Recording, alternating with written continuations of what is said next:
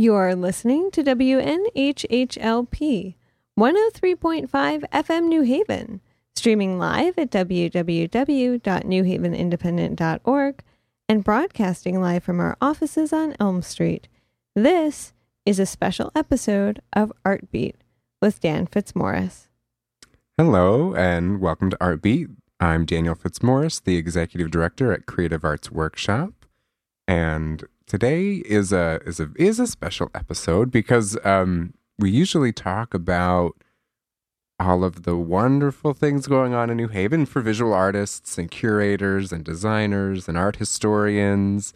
And while that's still true, and we'll still talk about that, one of the things that happens in our community is that sometimes those visual artists and such find opportunities out of New Haven, and there's kind of a bittersweet, melancholy story that could be opened up a little bit more. And it just hit me actually while I was on vacation, of all things, in North Carolina, and I saw that No Pop and company were going to be moving. So I invited Laura to come in and we can sort of crack open what's going on and talk about what it's like. And I'm sure it's a conversation that a lot of people have had with a lot of different artists in our community. So I feel like we're just over the fireside, or usually like having a drink. Mm-hmm. Today it's of water. Yeah. So thanks for coming in, Laura. Yeah, thank you. Do you want to just give your byline real quick for people who don't know who Laura Marsh is? Yeah. So my husband and I run No Pop, and that's out of our studio, and we have installations that are participatory, and we invite other artists to both exhibit their work and also curate work. And we've been around for a year. And my journey to New Haven was through Yale. I went to school for sculpture, got my MFA here. And you've been on this show before, and I didn't know that. So that's so you were not, where are you from originally? I'm from Pennsylvania. What part? Montrose. Oh. It's in the woods, you know. I'm from the country, and it's an area that's being fracked. Yeah, so that's where I come from. But it's this beautiful lake region that's changing, and I had always wanted to go to Yale. I was from really humble beginnings, and I really wanted to be academically proud of myself. And where did you get your undergraduate work then? I went to Cleveland, the Cleveland Institute of Art, which Cleveland's changed a lot. And Lucy and I talk about the Midwest too. I should say I'm going to drag Lucy into the episode if possible. You should definitely talk sometimes, especially about the Midwest. And I had a wonderful time there, and moved to New York, and then was poor. You know, I'm from a working class background. I have debt, and so I started working at a boutique for a woman, a small business who also had a yoga studio, and I was making no money, and I overdrafted applying to grad schools. And wow. So, but this is tough. A typical, you have your typical undergraduate degree in art, your BFA, and you were doing some art in New York, I'm sure, in addition to working. In my tiny, tiny apartment with a green carpet, and it was intense. I remember being relieved to leave New York because I was just really poor. And at Yale, I had one really wonderful year where I really got into textiles. And then right after, in the second year, I was really worried about just making money and starting. And I always wanted to teach. Because your program, and most MFA programs, are 3 years long. Ours was 2. Yours was just 2, yeah. So you got to your second year. Architecture is 3, I believe. And I think graphic design is definitely 3, or you can go on the 3-year track. And so I saw opportunity in teaching, and I started working in the nonprofit world. I started working at Art Space, and I wasn't making any money there either. And I'm going to be frank. No. Were you and thinking, it's not even, when you got your MFA, you said earlier that part of it was your academic orientation. Like you wanted to achieve that goal and cross that hurdle. But were you thinking when you got in, like year one, like, oh, I'm going to come back out and teach? Or were you thinking I'm going to go out and what were you thinking as an MFA student? I was thinking a little bit of both. I was thinking, that's realistic of you. I was really down the line, kind of a middle class way of thinking, where I was like, I know that I'll always make my work. And I also know that teaching is interesting to me. And I actually saw my time at Yale as a way to actually be exposed to famous artists. And I just went to the Brooklyn Afro Punk Festival last weekend with Cheryl Donegan, who's one of my art influences, you know, and we just hung out as people and talked about her kids and like my move to Miami. And so I really saw it as a way to network. I ended up teaching though, and I have had friends who have hustled and really made their way and pushed through, and some pushed through as artists alone, essentially. And they typically come from like wealth. And I mean, that's just the reality. And that's not even, I have so many friends who are wealthy who I love and think are great people, but I don't come from that. So for me, teaching was a way to have some stability so that I could at least afford an art studio. I mean, and New Haven, I knew I could get big space, and I still had to look for that space. It took me, the No Pop location, it's above a laundromat. I had to go through a realtor to find it. It wasn't easy to find that much square footage at all. It wasn't, right. It wasn't easy as an artist. No. Who was essentially really committed to being here for a variety of reasons, and that whole ecosystem of work. To say, well, I've got the resources to do a little something, and I'd love to have how much. I mean, you're looking for a significant amount of space, but still, I can imagine that's not easy. New Haven has tough real estate. It does. Everywhere right does. Now. Actually, everywhere it does right now. Never mind. Everywhere it does. Maybe not your hometown in Pennsylvania. Yeah, maybe not in Pennsylvania. But then I would have maybe had a studio on a farm or something and lived more of a life of solitude. And I actually really need to be in an urban environment. I react to so much popular culture that I have to be immersed.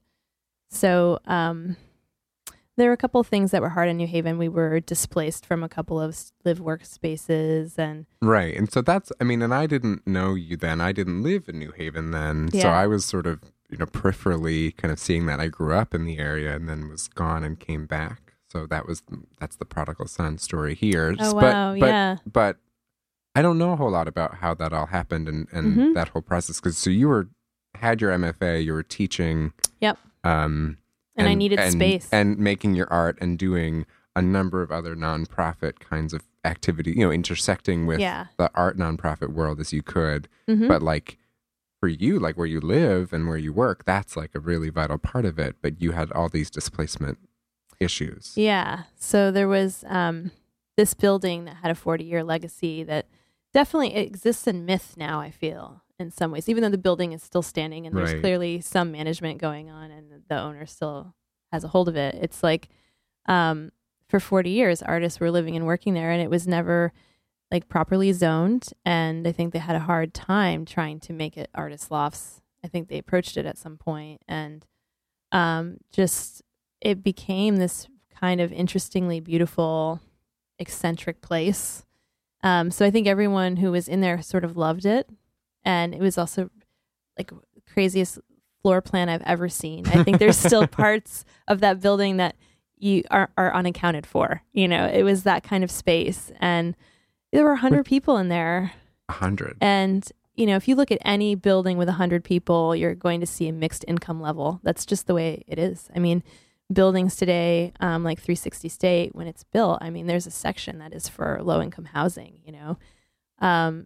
But we were all forced out in a 3-day period, and it snowed the first day in March that we were kicked out, and we just had to find new places to live. And that was my first, like, really big moment where I was like, I just can't be here, I don't think. But yet, I mean, you can't be here, meaning you can't be in this New isn't Haven. viable. Like, I'm finding that my life is not quite viable in New Haven, which was a little bit of a shock. I mean, and in terms of my art career, I was doing a lot of work within New Haven and then teaching in different places. I spent one summer in Italy, but my work felt like it was grounded here. I didn't enjoy that feeling. I enjoyed No Pop, though. So there was another apartment between Daggett Street and No Pop on Park Street, which was completely temporary and necessary. And I had a like 6-month lease on it. I had this like crazy 3 days of looking for a place to live and feeling really nuts. And I talked to my realtor, Carol, with the Farnham Group, and that's like her company, her business. And she was super helpful. And I had to go with a Pike International place. And it was this house that was completely renovated on the inside. It was a really nice apartment, but on the outside, it hadn't been finished yet. So it looked abandoned. And it was amazing. It was amazing, and also just nuts. I didn't have really anybody over that 6 months. I just was like, let me come over to your house. Like I'm going to make work here, and I'm going to store my stuff here, and I'm going to have a little bit of a home here, but I'm going to move on.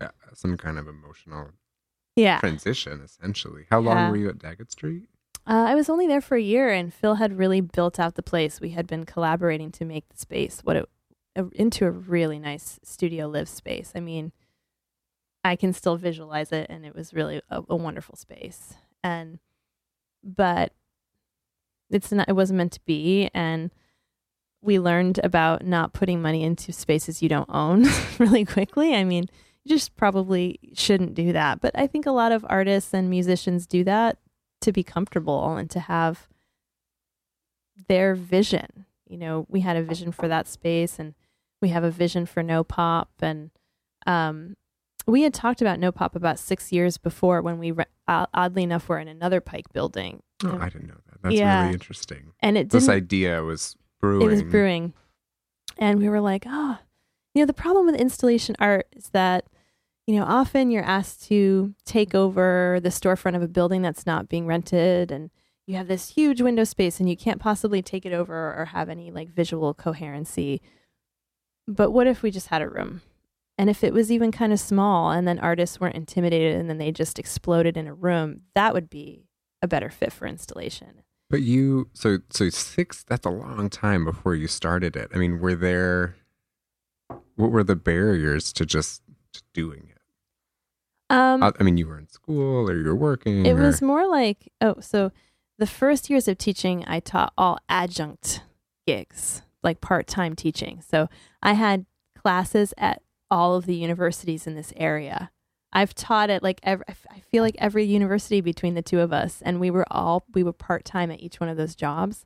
So I was just in my car eating food and going to my studio at night, and I had a really cheap apartment, and they were separate spaces, and it's a lot of ID cards and email accounts. Oh yeah, just tons of email accounts. Oh my God. And this is probably not an uncommon It's not. It's issue. Super common. And the thing that I like I like talking about the ecosystem, but we forget that the ecosystem might involve 5 different jobs, higher education places of adjuncting even. Exactly. And this continued for a long time. I mean, last year I had 2 jobs and Phil had 4, and then we ran No Pop. So, when people would ask us, do you have gallery hours? I'd be like, if there's a day that you want to swing by, like, let's talk. But I have 2 jobs and he has 4, and like, we do events that are exhibitions, and that's what we do. And that worked for us. And so part of the No Hop brewing was just you had so many other things to hustle around that you could only but napkin discuss this idea about No Pop. Never mind the fact that it may have been challenging to find the space, which ultimately became No Pop. Yeah. So that was like also just sometimes when you're formulating an idea, it's more like a what if checklist, Well, what if we had a little tiny extra room, we could put another artist in there? What if we had a hallway space that is like perfectly clean and white that can be patched up? That would be a gallery space. And then, so I felt pretty insistent on having a live work studio. If I'm going to work a day job as a working class person, I'm going to come home and that's where my studio is. Like, it's not going to be somewhere else, and I still feel that way. And Phil and I are discussing that right now. He's like, why do we have to have it in the same space? I'm like, because I'm tired. Like, I'm physically tired, and I can be tired and make artwork. But if you try to convince me that I should get in the car and drive for 20 minutes, I might actually just lose steam. Yeah, no, that's understandable. And I think that's something that, it's unique in some respect to visual artists in that you need the spatial concerns are a greater thing. A musician can Yeah. play at home often enough if you have enough soundproofing and an actor can rehearse the foam kind of in their your own bedroom. context. You just put foam all over your bedroom. You do. Or there are different tricks of the trade, Sure. but it's hard if you're living in a 600 square foot condo to do the work that you do, and a lot of other visual artists. It's not just an installation issue, it's an issue for potters and painters and a number of different messy art disciplines. Exactly. And sometimes you see a condo and you're like, do I have to put down my own fake floor so that I can just rip up the painty floor later? Or, and there is a lot of that sort of ability to make a mess. My friend John Stone and I would talk about that a lot. He was at Daggett with us, and that's how we became friends. And he's in Philly, and we're moving to Miami. And like a lot of people have just kind of hit the road into different cities. And I might actually be going back to that, for a little while. And I've basically been connecting with artists in Miami and being like, what are you doing? What's your live work situation? Oh, you have one of those. Okay. And they do tend to have smaller spaces, but a lot more event spaces. Mm-hmm, mm-hmm. So it's like, I foresee No Pop as a traveling set of exhibits. Mm-hmm.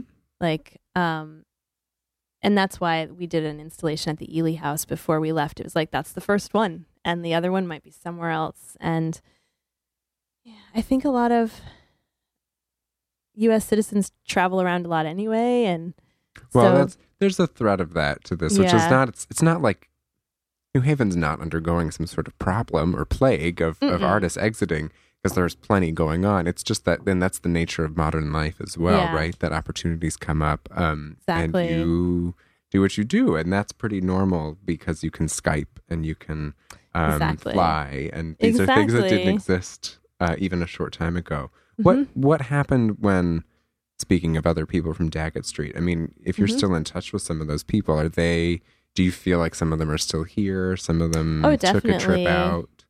I saw like a lot of the artists and the musicians all went to different cities. That's what ended up happening. The people who were in there who were not necessarily artists, but were collectors of antiques and stuff like that, I saw them really downsize everything that they owned. And then occasionally I'll run into, there were a couple of disabled couples in that building that I'll see on the street. I've been seeing a lot of people up toward Whaley, and Westville and those areas. So they kind of went into different neighborhoods. I really think that whole group of people dispersed.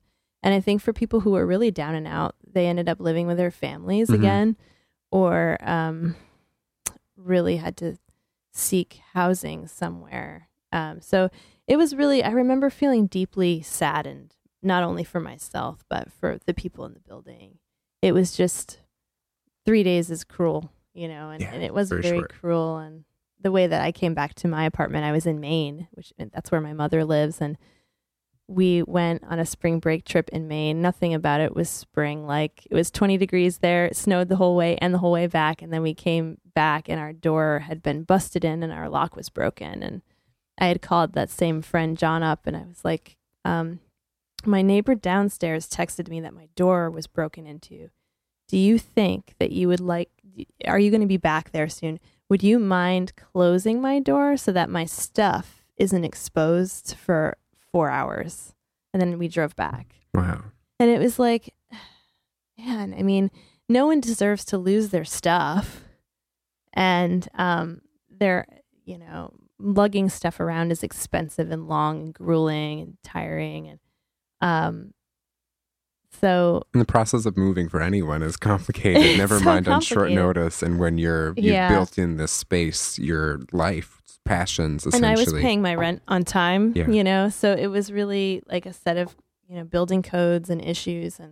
But I don't really think that the city had to handle it that way. I don't think that was really the best way. And sort of, and this is what's interesting, right? Kind of like the phoenix out of the ashes is what No Pop ended up becoming. Yeah. And I don't know, by any stretch, I think it's gone really, really well here in New Thank Haven. you. For us, so what happened was when we were moving out of that temporary house, and I did a piece about it where I aired out this 15-foot flag and I just let the community interact with it and captured that house, which is now painted blue on Chapel Street. So I made work about that space. And then when we when we decided, more studio live space, we need a bigger space, and the same realtor who helped us out, Carol, showed us this other space. It was really a relief because our landlord Stuart is an engineer, a retired engineer, and he owns that laundromat, and he's had a lot of artists in there and a lot of like startup art businesses in there, and it just made sense. And it's a secret. Yeah. Artist studio refuge. Yeah, it was great. And we walked in and we saw that little room, and we had called it the Egg 6 years ago, and we were like, what do we do with this room? It's so small.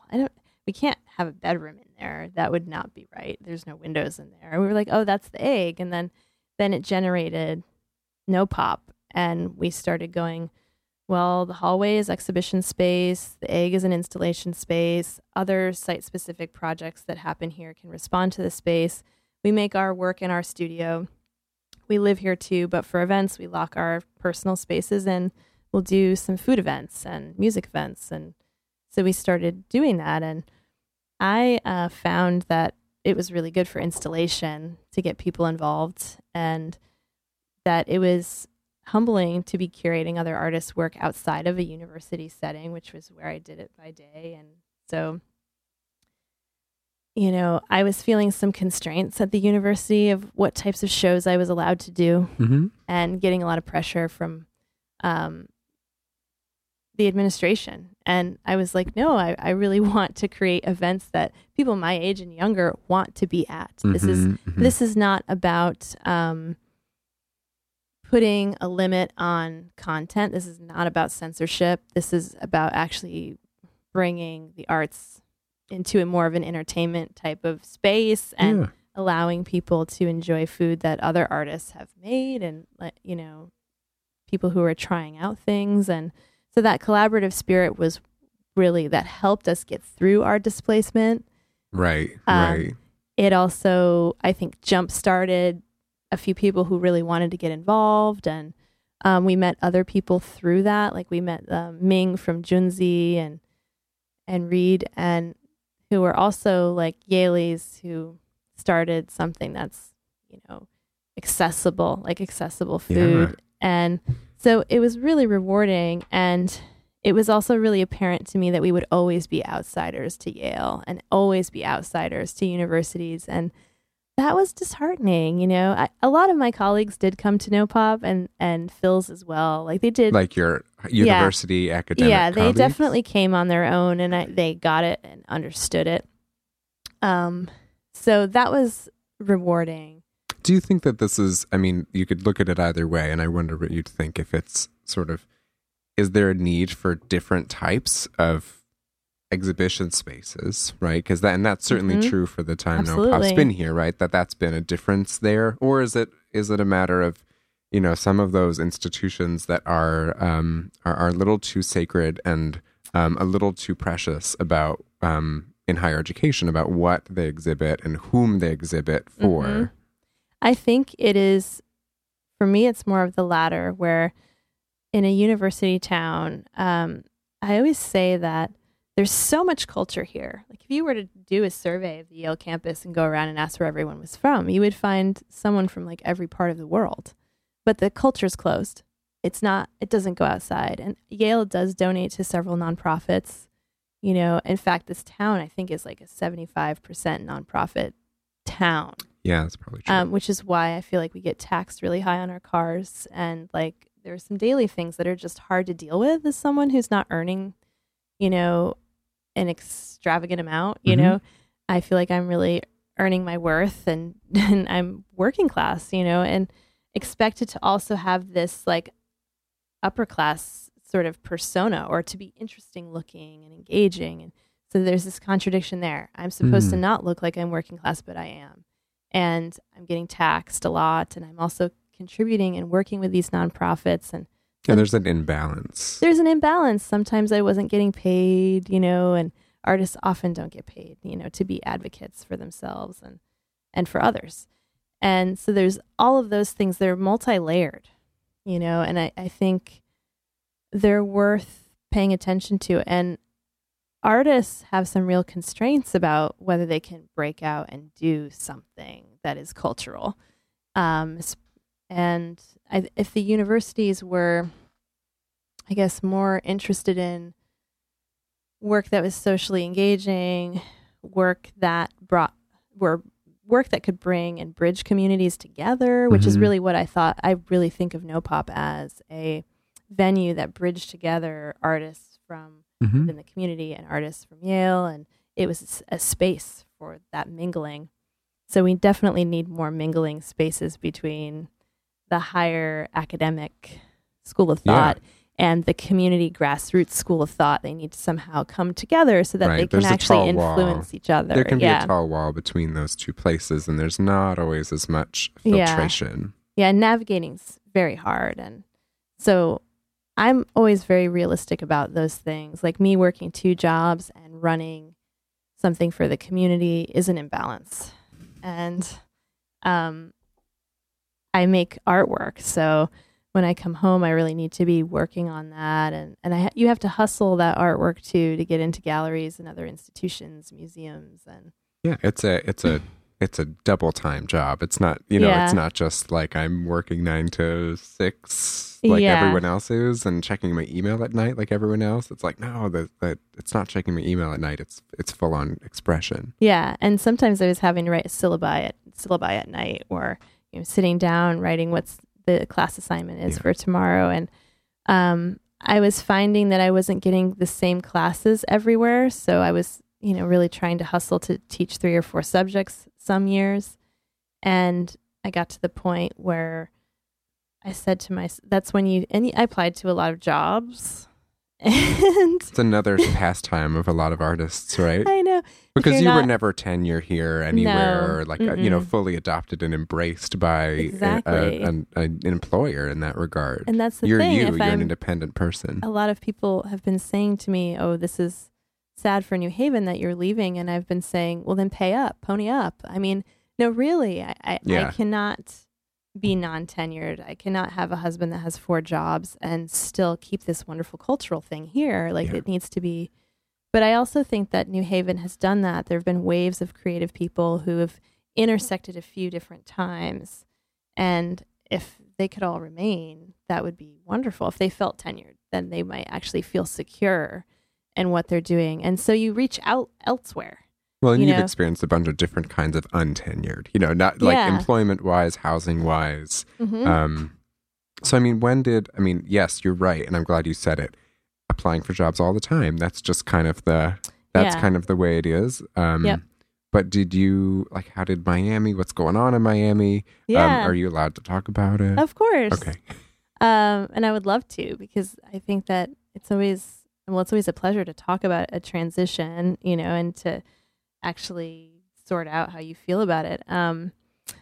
I started looking for jobs 2 years ago, a year before I started No Pop with Phil. And so you started No Pop knowing that this might be transitory, or it has some element. Look at it that way, because when you're applying to jobs, and artists also apply to residencies, and they apply to exhibitions, and they apply for public projects. There's so many different things. And grants, it's like you apply to these things so much that you just have no sense of space and time with it. I mean, I couldn't even tell you everything I applied to in the past 2 years. I wouldn't be able to name all the places. And that was, for 1 year when I was at Daggett, I was mostly applying to art things. And then I switched to jobs, and then I switched back to art things, and then back to jobs. It was very,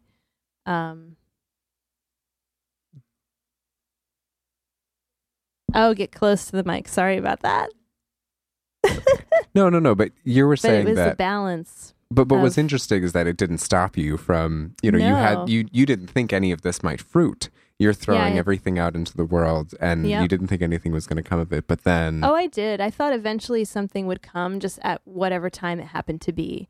So if I had gotten the job before we started No Pop, who knows? But after starting No Pop just lives on. It just moves with us. Now No Pop goes to Miami. Yeah, and you are No Pop. I'm No Pop, and Phil is No Pop, and if people want No Pop to come back to New Haven for an exhibition, we'll come back. Phil's actually from here, so I don't even feel like it's a permanent goodbye. I feel like it's actually a little hiatus or something. Mm-hmm. And I need to look at it that way because I will consistently be applying to things for the rest of my life. I mean, it's just maybe since I just got a new position as a curator at an arts and culture center, maybe I'll apply to more residencies just for my work. Yeah. And it's sort of this tipping of the scales, you know. And what is the new, I mean, you're a curator, you said it, but what are the details? It sounds really interesting. Yeah, so I'm curating at the Arts and Culture Center, and it's this space that was a donated house to art, much like the Ely House, actually. And there's a functioning staff of people, so I can apply to grants to bring in artists and really look for those resources. And my experience is that when I look for resources for other people, sometimes I find a few things for myself, and I also find things for good friends who are in other cities, and I kind of throw things out there. And I, for the first time, could work with a team and not be a one-woman show. So I'm not hanging all the shows myself now. I mean, at Seton Gallery at UNH, I was doing everything. I was also training interns and also teaching. So I was putting the artwork physically up on the wall with 3 people, teaching interns how to like screw into walls and nail things up and level things. And meanwhile thinking this is taking some time, you know, and I love these people and these interns. Yes.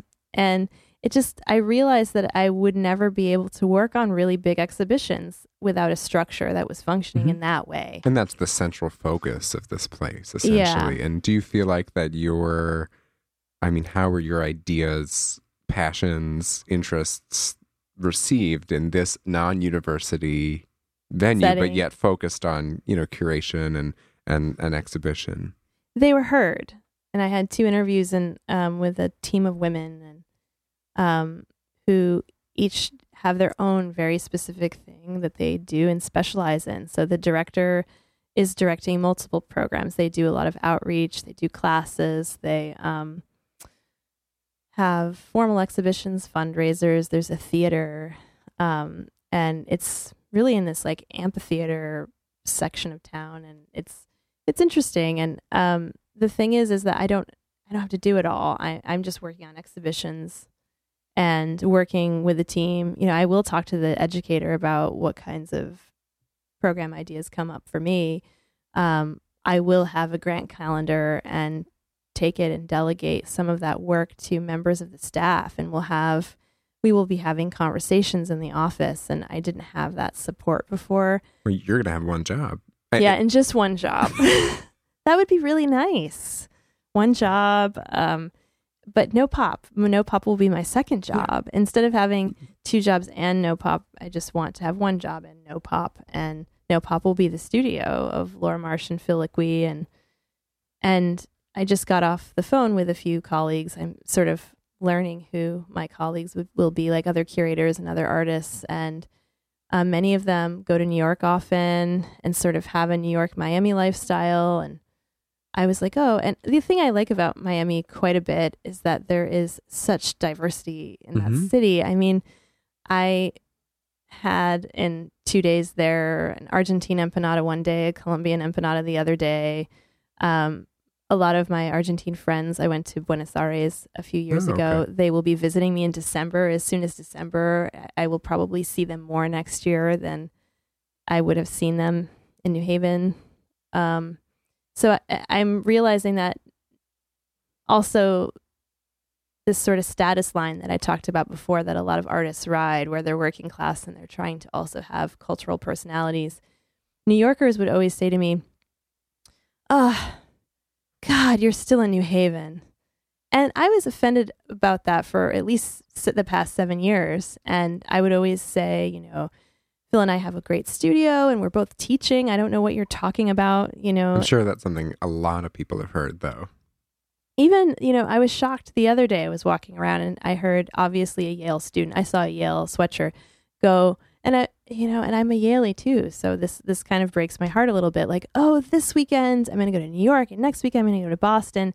And New Haven is a city, and it's actually a lot bigger than where I'm from in Montrose, Pennsylvania. And there are other perspectives that people have about this town, and it's not just this sort of pass through.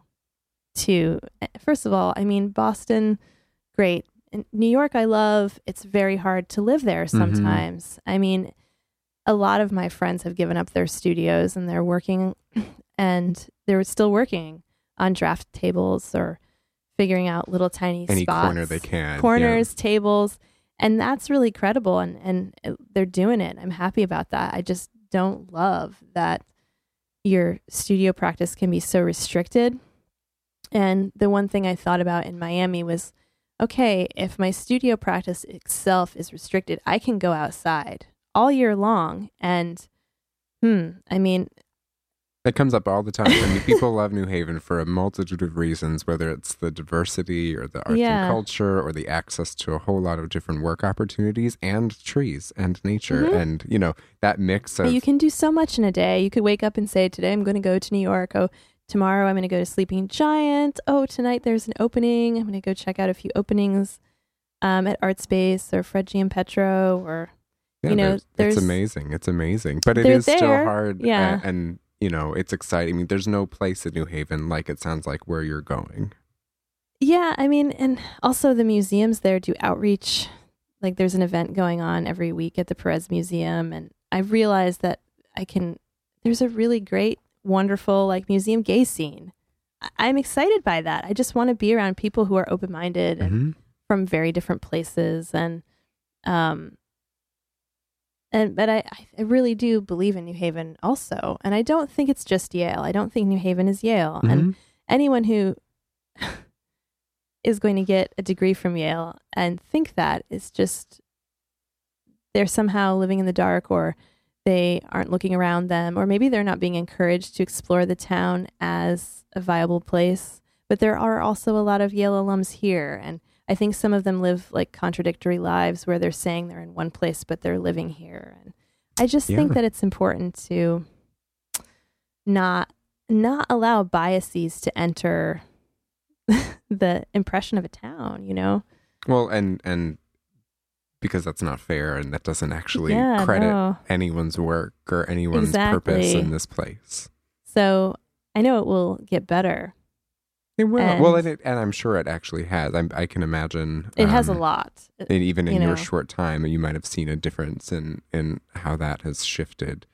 Absolutely. It's become much safer. There are many businesses opening, restaurants, you know. So I think artists should always consider self-mobilizing and starting new ideas, you know, and kind of accept that those ideas can change and move with you. So absolutely. Well, and I think your example, your story of, you know, being here and hiving here for all this period of time should be replicated. You know, we don't have to self-contain anyone. In fact, that's probably one of the problems with, you know, New York, is it feels like people get stuck in New York and they couldn't imagine leaving. And New Haven's a little bit more fertile ground with a slightly more permeable border. And you have the same situation many people would have, which is No Pop is a 2-person show. That other person tends to be your husband. And what's going on? I mean, how's that playing out? Like, you're shifting from many jobs to one job. Is this going to all pan out on both sides of the aisle? I think it will. I mean, there's always a little bit of a leap of faith element to any move. It's always tough. It's always expensive. And that's the one part I'm dreading a little bit. But for us, No Pop is just going to keep evolving. And, you know, that's our business. That's our business name. We have an LLC, you know, and for a while it's going to be a blog. I want to write about all the shows I'm seeing and the scene that I'm intersecting with. And I really do hope to be much more global in my scope over time. I really think that artists can navigate between cities and should really be advocating for earning money to go to those cities. And so that's going to be one aspect of No Pop. And I'm envisioning some like traveling exhibits and going out on the road with No Pop carts and things like that. And like just really being proactive. No Pop carts. Yeah, physical No Pop carts, and collaborating with other people who have event spaces and doing No Pop events there, and just really wanting to do them in other cities. That's my long-term goal, is to be able to really travel the world through making. and by creating new ideas and intersecting with communities and collaborating. And for Phil, his goal is that as well, and he also has his own goals. I know that he loves working in a wood shop, and he's a good fabricator. So he's considered a lot of things, like helping out other artists, being an artist assistant, being a fabricator, working at a museum and coordinating. We're both such organizers, and we're good with our hands that we just have to trust it. And so that's been really interesting for us. And we want to continue working with artists from New Haven in a lot of what we do. We're definitely doing another Pants Destroyer. Oh, really? Yep. And people can just send it in. That's awesome. It's as easy as sending your stuff in. That's true. So I know our site will be active. I know we'll be blogging and really trying to get people to read and look and see and think and contribute. And so that just continues, and it has to. And if it ever changes names or transitions to, it's just all part of No Pop. It's a philosophy more than it is a physical space. And there was something very physical about it, and we love that. And but it was interesting for me, at least, to learn that it was a 6-year dream that then did have a physical manifestation. And then what happens next? That trajectory is easy to digest, I think. Absolutely. It's not a dream anymore. It's still what it is, a philosophy, part of your both artistic practices. Absolutely. And those just continue. We've made art in so many different spaces, and it just, you look for high ceilings, or there's certain things you look for and you think about and you go, that will help me make my work. And I think that it's interesting. I didn't think about this before, but this is an intentional displacement for you rather than some unintentional displacement. So, and I know there are artists in New Haven, visual historian, whatever kinds of artists in New Haven, who are in that boat of trying to figure out, should I displace myself because I'm seeing fertile ground in Chicago, or I'm seeing fertile ground in a farm in the middle of Pennsylvania where Laura Marsh is from, and that's my choice. And I think you really hit on a lot of what fueled you to get there and ideas for New Haven. But I mean, what's the when push came to shove, you have the job offer. Yep. And you could decide to take it or not take it, right? I mean, what kind of pushed you over the hump, and what was going on in your mind when you decided, like a lot of artists get to decide maybe all the time, I'm going to do this displacement for myself and my family and my work, or I'm not. I'm going to stay, and I'm going to continue doing what I do here. Yeah, there's a plethora of reasons that go into any move, I think, especially one that's far. And for me, it was a few things. It was pressure at my jobs. Jobs. Knowing that growth was a little stagnant. I mean, even when I told my colleagues, and definitely not going to mention their names, but they were like, I mean, this isn't quite ever going to be a big gallery or a cultural center. And I felt really weird about that. I'm supposed to be teaching that. And it's nothing against any one individual. It's more like the philosophy where, no, think big, go hard, just keep going. And I've always had that mentality. I just always have. I mean, I've been all over the world. I've been to like India and China, and I've applied to residencies, asked for funding, pushed myself. I was really insistent on UNH, like, send me to Italy. I'm interested. And I've always just been very game for change. And my parents got divorced when I was 11, and I was uprooted and displaced to Maine at my mother's choice. And like, I've just always had this different view of like, okay, if something gets hard, just change it and like keep going forward. So really, that was on my mind. And that could be related to the pressure, right? You have you've vision with a capital V, an intense sense of that for not just your work, but also the work in the community and the community at large. And then there's that pressure, tension that lies there. Yeah, that piece, the vision sign by Linda Lindroth, she has an interesting story because she started a gallery in New Haven as well, and we've talked a lot about it. and the other reality is when you have an event space that you live in, there's you have to separate things in your own mind. And that was kind of interesting for me. Mm-hmm.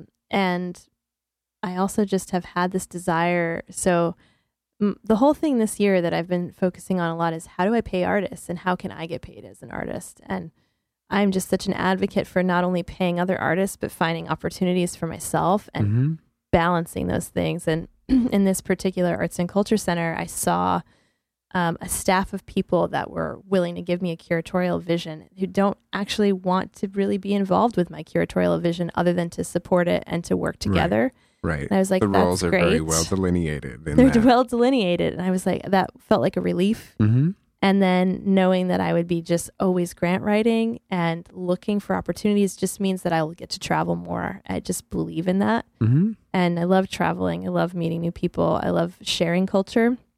So for me, like, we could bust all those doors open at Yale and just bring out the culture and eat some empanadas, I'd be incredibly happy. You know, it's just like, come out and talk to me and everyone else.